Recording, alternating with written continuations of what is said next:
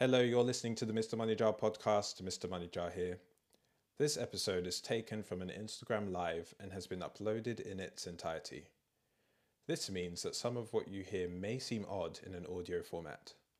For example, there might be references to questions that appeared during the live, plus some audience interaction, and very rarely some swearing or audio mishaps. Thanks for listening, and I hope you enjoyed the show. Hello all, welcome to episode 45 of the Mr. Money Jar show, and this evening we're going to be joined by Bola Sol, the author of How to Save It, and I'm super excited to host her on the show this evening and to find out a bit about her book, why she chose to write it, and her creative process as a writer. Much of the content that I create on here has come about as a result of books that I've read, and I read her book last week and I absolutely loved it. If you've not read How to Save It, I really do recommend that you pick up a copy and learn from her, because her financial wisdom really does shine through. She's already sent a request to join the live, so let's get her in.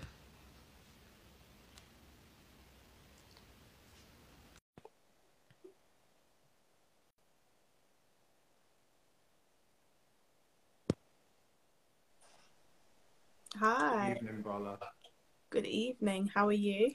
I'm Oh, very good, I'm very good. How are you? I'm good. I always like to play with the filters, but yeah, this one's normal. You can put filters on. You can. All right. Yeah, I don't want to mess about with that before I end up as a cat for the whole life. But I'm trying to see how I can anyway, the screen. Sorry, I didn't know. I thought it was gonna be a little further back. I tested it beforehand to yeah, see. I think video sometimes makes it zoom in versus the camera. Yeah, I've noticed that. I hope this angle's okay, although the top of my head is cut off. No, that's cool. It's perfect. Thank you so much for joining this evening. Thank you. I was just raving about your book. I read it last week in 1 2 hour sitting. I really loved it. I know we've only met once, but your voice really does come through in the book. It was like you were speaking to me. And because of the size and because of the format as well, it's a bit like having your own financial coach with you wherever you go. So I would love to find out about your creative process and what aspects of it were intentional and what weren't. But before we do, please do introduce yourself to everyone and tell them about what you do. Yeah, my name is Bola Sol. I am a finance coach. So I teach people about money, a little bit like you, teach people about money. My main passion and my main target audience is women, because I find that most times we are left out of that conversation. Of course, of course. And yeah, I think you mentioned it in the book that you really want to inspire girls and women, and I think that you've done a great job in that regard with the book that you've written. So yeah, do talk to us about how the book came about. I think when we spoke, you mentioned that you'd been writing it for the best part of last year. So what's that like? Do you yeah, let us know what the process was like. Yeah, I think to start with, it was quite difficult because of the pandemic was just starting. So it felt like this is becoming a bigger task than I set out. You know, how can I make it relevant but still include the pandemic? So there was a lot of start and stops, and I had different books in mind. That's one thing I'll say. You can write something, but the great thing about having an editor is that they show you, okay, how this is supposed to be joined together, for example. So how most people start with a book is you have a skeleton, right? And you want to weave through it. But how I decided to weave through it is the same process of how I would speak to clients about certain things. I Sure. really do feel it's important to go through a journey with someone before you decide to start talking about investing, for example. So I said, first you have to start with your mindset, the things you tell yourself when it comes to money, because you can't just be going around being like, oh, I'm broke, I'm skint, I'm this, I'm that, or saying very definitive sentences. Yeah, I completely agree. I'm not knocking our, fellow financial content creators, but I think if you just browse through Instagram, there's quite a lot of content that, and the narrative is sort of like invest, get started today, get started today. And if you're not someone that invests, I do think that that might put a bit of pressure on you to perhaps jump in too early. But if you're in thousands of pounds worth of debt, you know, investing might not necessarily be for you at that point. There are certain steps you want to put in place, be that saving an emergency fund and whatnot. And yeah, that narrative really does come through in the book. And another thing that's notable about the book is its size. So it's quite a pocket-sized book. Yeah. Really, let me grab my copy as well. For anyone wondering. Pocket. Yeah, so it's quite pocket-sized. Yeah. It's Timmy's head sized. So you can sort of breeze through it. Was that intentional? Because it does stand out compared to some of the other personal finance books I've read. Yeah, I think a lot of people can feel personal finance and money can be very daunting. So the idea of loading people with so much information, it just doesn't work. And I didn't want that. I wanted people, and I knew a lot of people would have this would be their introduction to money. I didn't want to overload them and say, okay, this is what you've got to do and that's what you've got to do, and because then people get overwhelmed and before you know it, they're like, I don't want to deal with this. So yeah, someone, Mortgage Mind, asked where can we get a hold of a copy. You can get a copy on Amazon. I actually bought mine on Waterstones when you first dropped the announcement. Oh, thank you. Oh yeah, then of course with everything that was happening, people were like, I still don't have my copy, and yeah, man, but yeah. Cool. Yeah, so on the size of the book, again, I'm really happy that you said that because when people recommend finance books, like investing, for example, you know, a classic that comes up is like The Intelligent Investor by Benjamin Graham. I read it last year. That book is like the longest book in the world. Like in terms of length of books, it goes like the Bible and then The Intelligent Investor. Like it's so long. Yeah, it's literally 600 plus pages, but I was just like, look, we're not going anywhere. So I read it. And I'm a really big believer in when it comes to trying to teach people about something, making things as frictionless as possible and almost providing, you know, gateway pieces of content that they can then read and then that then leapfrogs them onto the next book and the next book. So I'm really happy that that was an intentional part.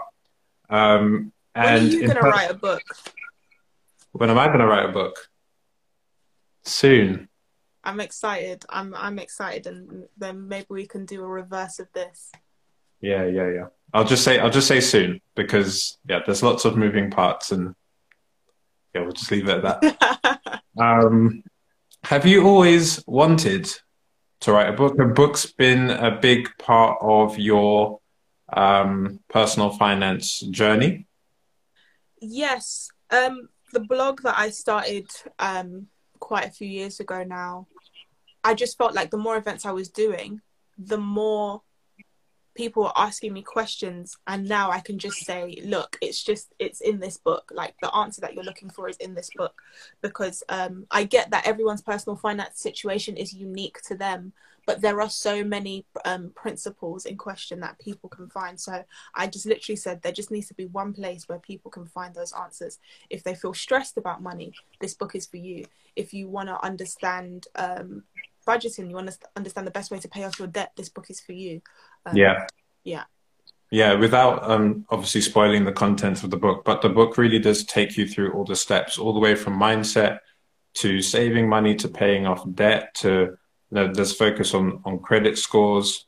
But I really like that you talk about the importance of the person as well. Like I said in the book review that I posted earlier on today, that you talk about like people should enjoy themselves and people should invest in themselves. And when we met last year, we were talking, you raised a point actually, that our generation might be one of the first that prioritizes wellness over just simply making as much money as physically possible. Yeah, it's funny. I think the Goldman Sachs report has actually shown that as well. I don't know if you saw it. Yeah. Why do you think that's happening? What shift do you think has taken place between the previous generation and ours? I think the shift has come from people wanting more fulfillment in their life, more purpose that isn't built around money. And that's why in Rich Girl Chronicles, I talk about you need to be rich within yourself. I know some people who have a lot of money and they are not happy. I know some people who have very little and they're so happy. So it's about finding what makes you happy. You know, giving up your time to do something you don't want to do is just not what we're seeking anymore. And things have changed so much from the baby boomers generation, where houses were a lot cheaper. You know, it's gone up by over 1,000% in 40 years. So I think because things became more unattainable, people's mental health really started to struggle. And then you start to think, what is this worth? You know, what does it say about me if I don't, for example, decide to own a home? Or what does it say about me if I have to take on benefits, or, you know, things like that? It says that you're still alive. It says that you're still living. You know, even this pandemic, it's been so hard. People are still on furlough. People are going through it. That's why I also get why a lot of people want to get into investing. But I think now I say to people, especially even for the next year or two, give yourself the grace to figure things out. It's going to be tough. Give yourself the grace, because it's been so hard. And to be honest, I know we're being let out for summer, but I truly don't believe it's over yet. So yeah, give yourself that grace. Don't overdo it, and you know, you'll get back up. So I think, you know, we've all started to see money doesn't always equal happiness. Yeah. And Olufemi's just said, joy comes from within, dissimilar to happiness, which is generated from external sources. Another thing I appreciate that you mentioned in the book is you talk about therapy as well, like budgeting for therapy. I actually saw a therapist for the first time 3 weeks ago. I'm so happy to hear that. Yeah, and we talked about unconditional self-acceptance and about how you can't put because we're talking about our generation, and yes, we are probably the first generation to prioritize wellness, but at the same time, it is so easy for us to compare, so easy for us to, you know, you put a picture up, how many likes has it got? How many followers have I got? Where's this person going on holiday? When's that person getting engaged? And in the session, I spoke with a really, great counselor, and we talked about how you can't put your happiness on stuff that's external to you. Like, stuff that's external to you is way too liable to change. You need to accept yourself up front. So, I completely agree with everything you just said. Can I just even add to that? I've tried to spend the last week off social media, and I felt a lot more peace and a lot more calm than constantly being on screen, seeing what people are up to. I definitely do agree, and I think about in my long-term plan that we shouldn't be having this sensory overload of what everyone is doing. Do you know what I mean? Like, so it's definitely something we need to be cautious of, like our screen time and how much information we're taking in. And I love what Anu said. Yes, we need more Black men open to therapy. We absolutely do. Yeah. For me, it's like when it comes to mental health, I'll say when it comes to physical health, if you wanted to, say, run a marathon, you'd be able to go online and you'd be able to find proactive steps you can take to improve your physical health. But when it comes to mental health, it's almost as if we wait until things go wrong before we seek interventions. Imagine if you wanted to run a race and you go online and it's just talking about broken ankles and sprained wrists and stuff. So I just see it as like, you know, you don't wait until you sprained your ankle before you go to the gym. Like, look after yourself up front. Absolutely agreed. So, like, when did you realize that you first had to take charge of your finances? I think I'm assuming that you underwent some sort of journey as you are a financial educator and coach. When did that seed first germinate for you? I think, honestly, it's something that's always been like processing. So, for example, a lot of it came from, it's a blessing to have siblings that I can ask questions, right? And feeling like they were the only people I could ask, and questioning whether there were people out there who felt they couldn't ask anyone, who felt like a question was too silly. And I always have such empathy for those people, because I'm like, you know, not everybody has someone who can guide them. So yeah, I feel like it's always been going on. I remember we did first fruits, you know. I don't know if you, first fruits, for anyone who's listening, is when you get your first paycheck and you have to share it with your family. So, you know, I've been wondering about money since then. When I was younger, wondering why is it so important? Why does it sometimes make my mum upset? Why does it sometimes make adults upset? Why does it sometimes make adults happy? Why do some adults win the lottery and lose their friends? So it was all these things that made me think, what is this issue with money? And I always say, listen, I don't want to let it like kill me or kill any one of us around us. I think as well, I have to say, especially as Black people, sometimes we put too much pressure on ourselves, and I think that has a lot to do with westernization. You know, and yeah, it's, you know, yeah. So I get Black excellence, but you know, I see all of us striving, but let us not strive to the point where we put our money over our mental health. Absolutely. It's money's important, but they're all important, you know. They're all different facets of life that you need to look after. Yeah, but wouldn't you find it interesting that it seems like a lot of people, you say like, I don't know, physical health, mental health, money, and if it's like, I don't know, you split it 20, 20, 20, so like a fifth of each. Yeah. I think if people could, they would triple up on money. Yeah. So yeah, I get it, but I also get the need for security, especially for those of us who haven't potentially come from a stable background, and if we're first generation here as well. Yeah. There's a documentary that I really like. It's on Netflix called Happy, and they talk about the Daniel Kahneman study. The documentary is a few years old now, so we'll, you know, adjust for inflation in your mind if you're able to do that. But they say if you earn, I think it's either 50,000 or 75,000 a year, that's enough. That does your bottom two layers of Maslow's hierarchy of needs. And then anything above that, you're just paying for more and more expensive stuff without actually getting any additional security or fulfillment. Absolutely. I always say to people, when you get more money, don't upgrade your lifestyle, upgrade your life. So even right now, something I'm really working on is stopping myself from maybe buying certain things, but investing in my health. I've been having some health problems recently, and I'm like, right, I really want to make my health a priority. Whereas before it would be like, man, I'd rather get those, I don't know, I'm not really the trainer person, but I'd rather do this with my money. I'd rather do that. Nah, I'll leave it. I'll go on holiday, a little bit of sun, and I'll be fine.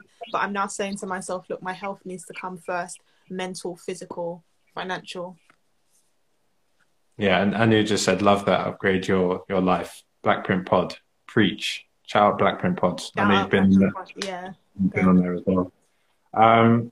So yeah, on the book, this is the first financial book, and hopefully not the last, that has made reference to there's rice at home, in the noodles, and yeah, as a Yoruba person, as a Nigerian person, I read that stuff, and it's like such a treat to see like your culture being incorporated into a book. So did you do that so that people like myself and people from the Black diasporic community could go, ah, that's me? Or did you also have mind's eye on people who maybe haven't heard those phrases before, and that you're trying to introduce them to the culture as well? It was a mix of both, but more the former. Like it was like I wanted people to know like where I come from with this book. Do you know what I mean? That was key for me. For I've never wanted to be the person who becomes a version of myself I don't recognize because of a certain amount of success and stuff like that.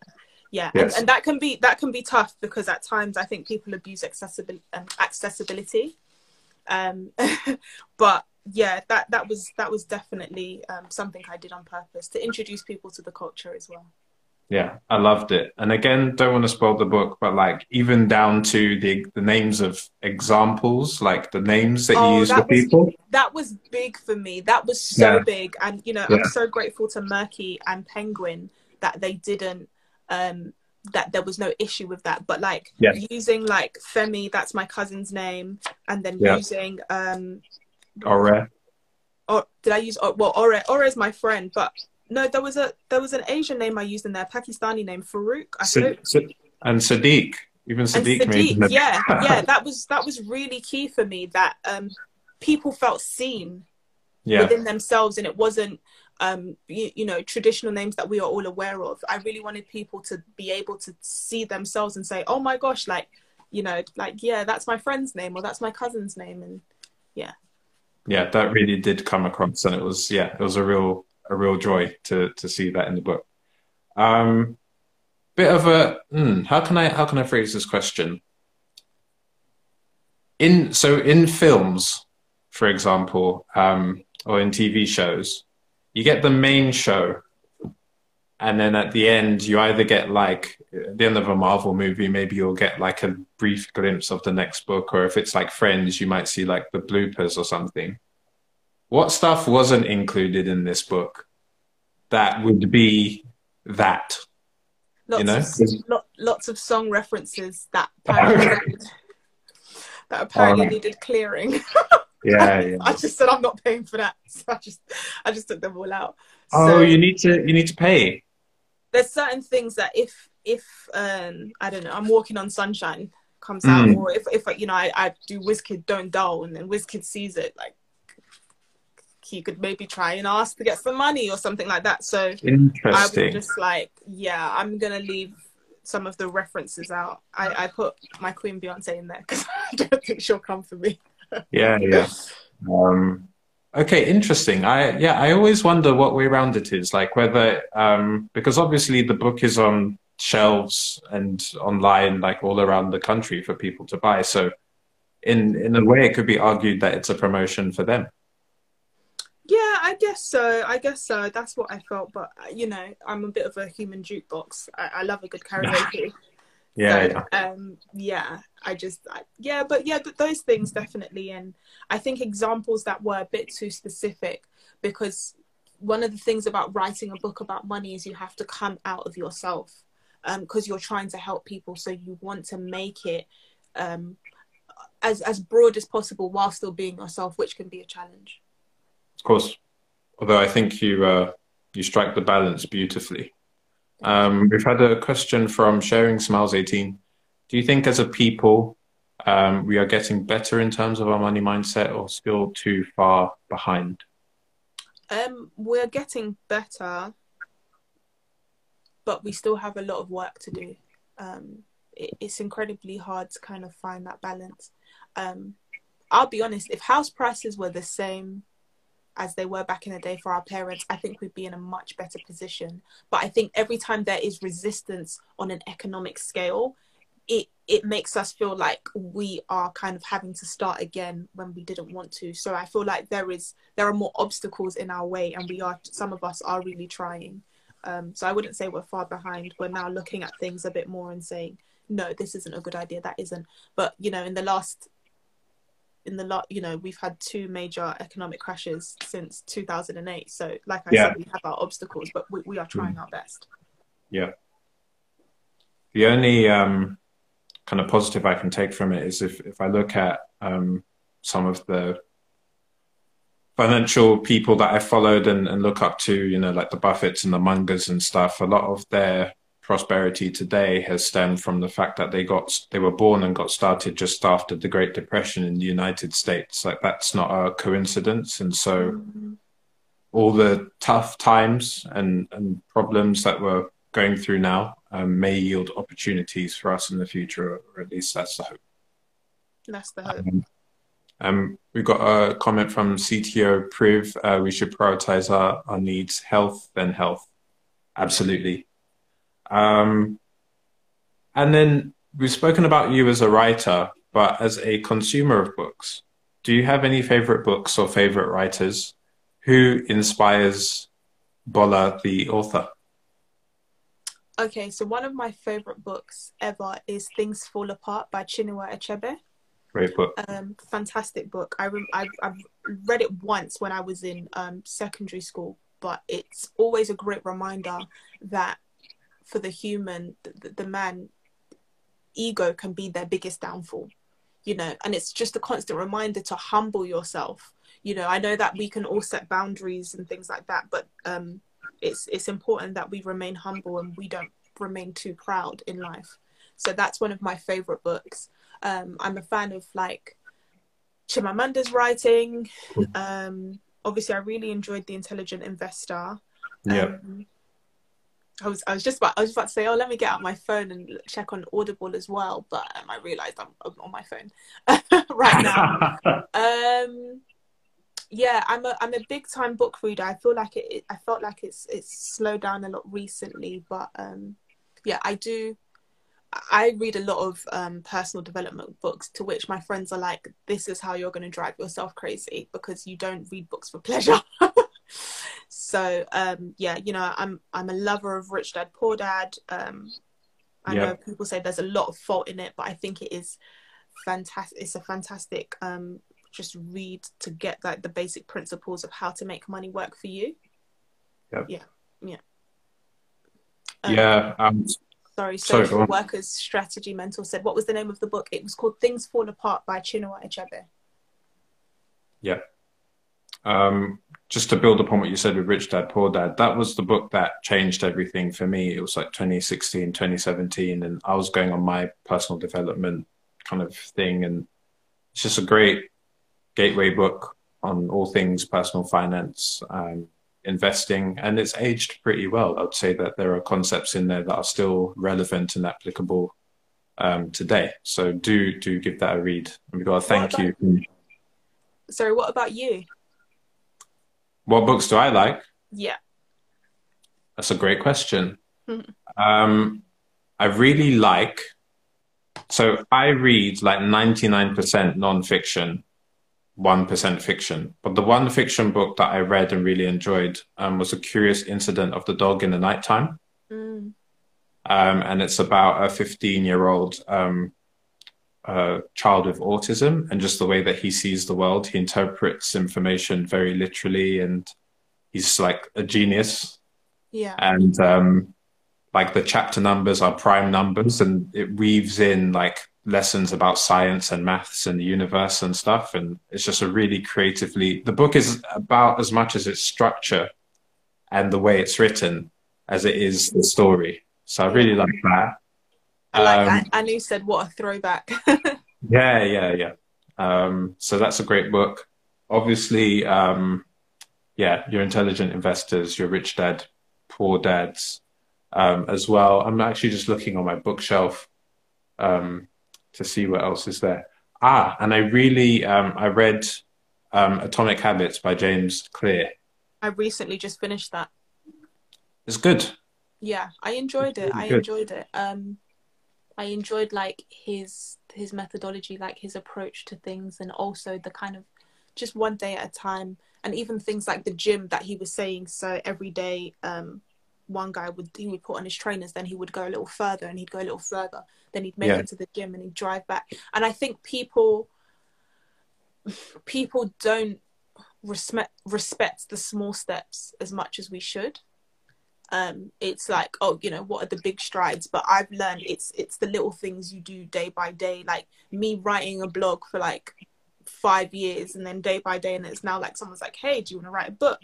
You know, what people, not everyone's journey has to be as long as that. The point is that it's just like small steps that add up, and then like you're getting recognition and stuff like that. But you know, we have to become more patient as a generation. Yeah. Fundamentally, it's a book about compounding. And but like just through your behaviors. So I really enjoyed that. And then finally, I'd say the Little Common Sense book of investing by Jack Bogle. So the creator of the index fund and the founder of Vanguard.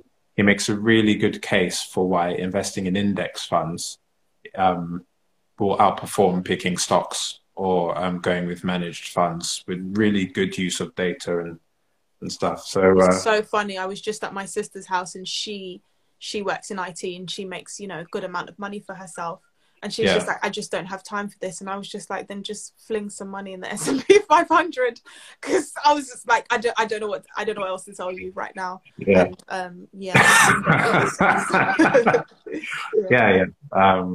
it's a great read. And it could literally be entitled "Just Fling Some Money in the S&P 500." So that's what the book is about. And then Sharing Smile says, what's the name of the book? Oh, The Curious Incident of the Dog in the Nighttime. The author, I can't remember the author, but it's quite a famous book. It's been turned into a play. So, yeah. And final question before we come to the rapid fire question. I'm just conscious of time. What's next, if you're able to share, in terms of you as a writer? Because I would love to read more of your work. Thank you. I'm gonna say I don't know. I'll be honest. I've spent the last week, and I think I'll continue to see and feel about how I feel about a public life versus a private one. So I'll be honest, I don't know. I'm definitely at a crossroads where I'm just, doing a lot of praying and trying to understand my next steps. I would love to write another book on the full end of this pandemic, not, I'm sorry to say, not this year, maybe something that will come out 2022 or 2023. But one thing I'll say as well about a book process, it basically takes 2 years. If anyone wants to write a book and you want to do the publisher way, every time you feel like, to be fair, actually, no, is that fair to say? To be fair, I was offered a deal last year, January, and my book came out this year, January. So no, it was 1 year. But even getting an agent, I had, I made it a point to get an agent a year before that. So when people say, listen, it can take quite a while, it absolutely can. Mm. Yeah, so that's something for people to keep in mind. And you really learn patience with that. To the point where when people were talking to me, and I was like, yeah, I've got a book coming out. And they were like, where's your excitement? But you go through the motions of so many stages that sometimes, you just end up saying it. And I'm super grateful for the process, for sure. Yeah.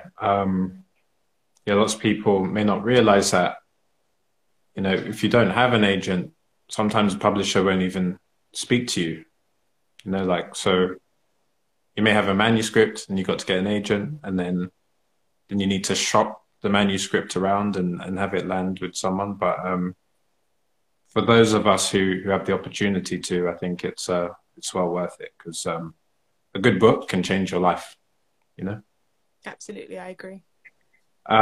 Cool. So just onto the rapid fire questions, just few questions I ask every guest that comes on the show. So the first is, what is your biggest financial achievement to date?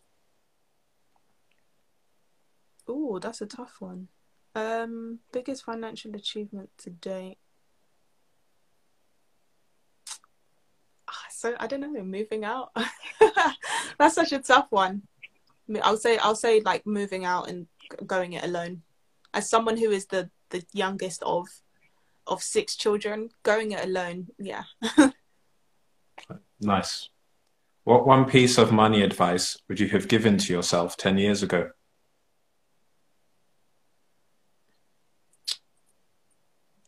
Enjoy yourself, but just save a little more. Like, the pandemic's coming, you're gonna want your own space. Yeah. Yeah.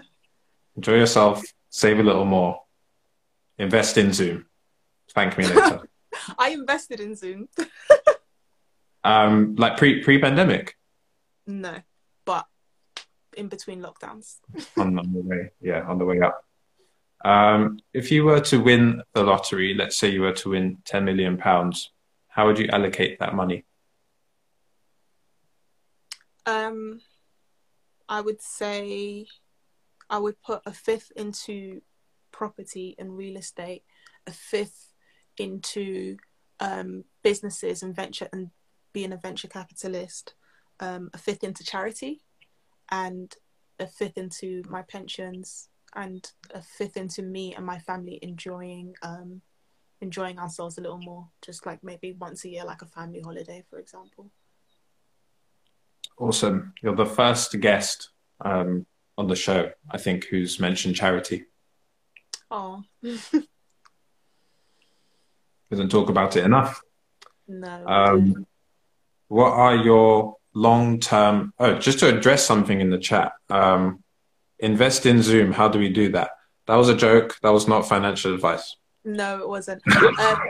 There's Trading 212 and Free Trade, but make sure that you do your background research. There's I Zoom, no, not anymore.